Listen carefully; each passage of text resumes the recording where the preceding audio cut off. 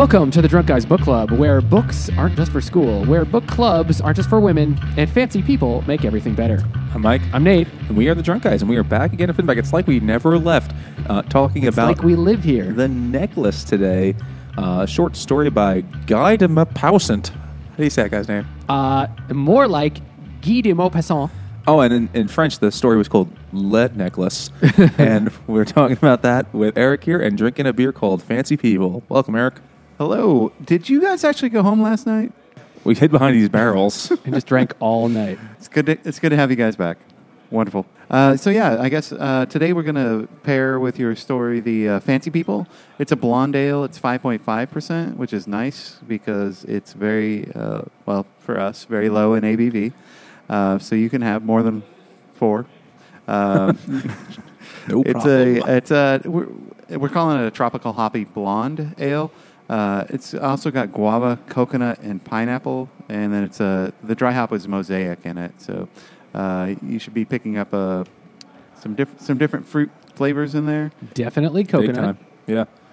I still don't really know what a guava tastes like, but I have a sense as the tropical fruity thing, but I could detect it distinctly coconut and pineapple. And guava.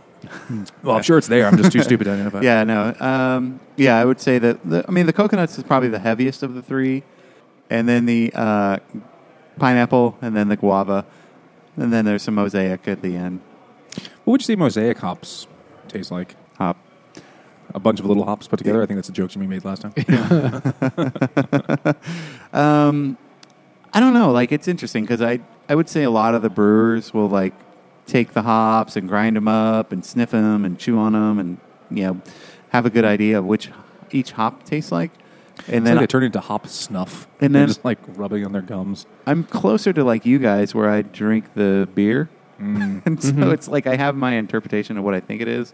It's not as, for me, it's not earthy, but it's also not as fruity, floral, citrusy. So, I don't know, which makes it sound like it's nothing, but I mean, it's not. Those are all the hop It's flavors, not yeah. extremes of any of those three for me, I would say. But Maybe since it's because it's more balanced, I might explain why it's used in so many beers. Yeah. It's a really popular hop.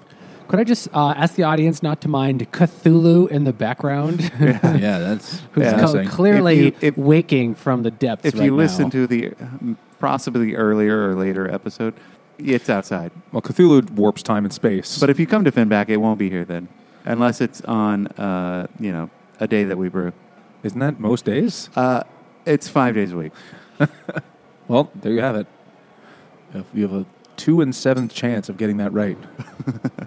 So, The Necklace is a short story from a little while ago So, by some guy. takes place in Paris. I'm not going to try and say his name again. It is... Okay, so there's this woman who is like really beautiful, but married a very poor dude, average bureaucrat dude. Yep. And she was really sad that she doesn't have any nice stuff. And so, but then they get invited to a ball, to a really big party, and she wants to look nice. So He invites her, like, honey, this is going to be great. yeah, You and at first stop she's complaining. like, I don't want to go because I don't have anything nice to wear. He's like, okay, fine. I will loan you some money. I will I will give you 500 francs. 400. 400 francs so you could buy a dress. Well, she's like, I need a new dress. How much is it going to cost? 400 francs. And he's like, shit, I was just about to spend 400 francs on some bullshit for myself. Yeah. He's going to go like hunting gun. pheasants or something, yeah. And he's like, I guess I could give some of that to my wife. And then she's like, I have the dress. And then the night of, or the day before, she's like, the dress is nice. The new dress is nice, but I don't have any jewelry to wear.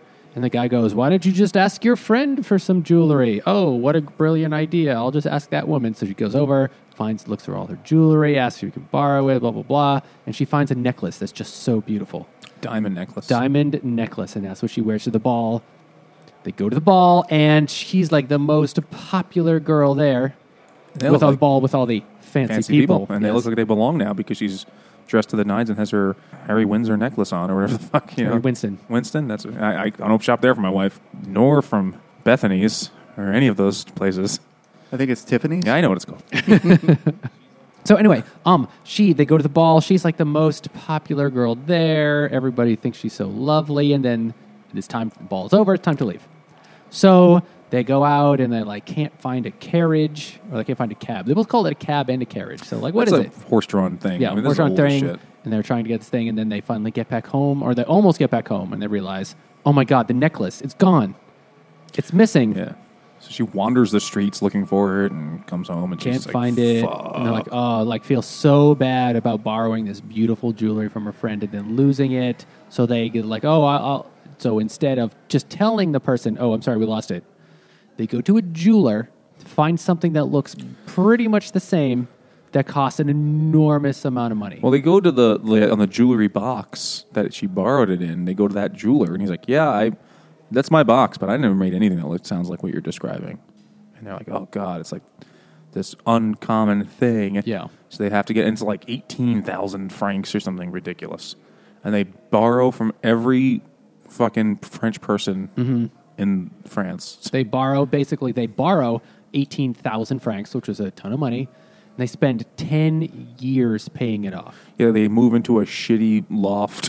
Yeah, they get rid dismiss of the servant, so the wife has to do all the like cooking and cleaning and scrubbing of floors herself. The husband starts doing like side work as I forget, like a copyist or something, some random. Yeah, he basically gets job. a second job. They slave for 10 years to pay for this thing, and then the wife is old, chewed up, and haggard, and then she goes to the friend one day, and she's like, and the friend is like, "Wow, you look awful." "Yeah, what happened to you, man? You woke up on the wrong side of the gutter." And then the wife says, "Oh, remember that necklace I borrowed from you? Well, I actually lost it, but I've spent these last 10 years working to pay off the replacement." She's like, "Wow, you should have just told me, because that was a piece of shit necklace. That was, is it paste? Paste, that's the word. I don't really know what that means in jewelry, but I assume it means it was costume jewelry. It was shitty, yeah. Yeah, it was garbage. And you just gave me and she's like, "Did you even look at the necklace?" Like, I haven't even looked at it since you gave it to me. Like, I haven't even looked. So she's been sitting on this extremely expensive necklace for a decade while these people slave away to pay for it. Mm-hmm. And it's like, oh, you should have just told me. The end. The end. That's the story. I feel like short stories have twists. A lot of them do. Oftentimes, yeah. So the most famous American short story writer is probably O. Henry. And O. Henry, as the ladies called him. And he did this in every single story. We've done one of them. You did the Christmas, the mind blank. Gift of the Magi. Gift of the Magi. I couldn't think of it either. Yeah. So actually, I read a whole collection of O. Henry's short stories because I felt really shitty counting Gift of the Magi as a book on Goodreads. Mm. So like, that's not a whole book. I better read this rest of the book too. And every single short story did the same thing. They end with a twist. There was every single time it's like, "Oh, gotcha," and you're like, "Oh boy." Yeah, it either seems twisty or like futuristic, like the world has ended. Get your stuff fixed now, people. There's a lot of that in the sci-fi world, especially. But I think of like the older time, like early 20th century ones, before the sci-fi becomes cool. Mm-hmm.